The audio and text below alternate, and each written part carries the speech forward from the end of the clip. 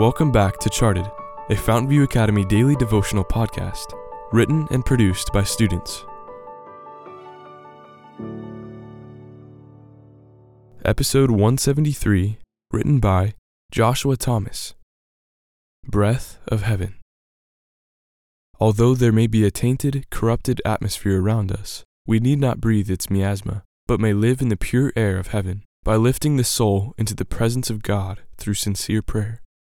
Steps to Christ, page 99. Panting and out of breath, I stumbled into the changing room. Thick clouds of deodorant permeated the atmosphere, threatening to smother us as we wrestled out of our rugby uniforms.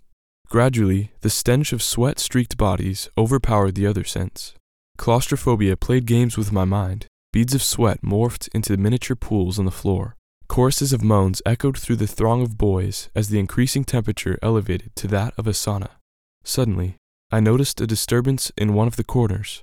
A boy was shouting curses at the wall in front of him while brandishing a cigarette. Exhaling a cloud of smoke, he was obviously not thinking straight as he stumbled around the room. Losing his temper, he began punching the unfortunate people closest to him, starting a vicious cage fight. My friend and I were caught in the middle of the fight. All around us, fists were flying, and there was no way of escape. Suddenly, my friend and I felt an urge to pray. Kneeling amongst the swearing and violence, we took our dilemma to God. One by one, all around us, the boys began to stop fighting, confused at the sight of two boys praying in the midst of a fight. Despite the tumult that was enveloping us, our prayer brought my friend and me to the very throne room of heaven.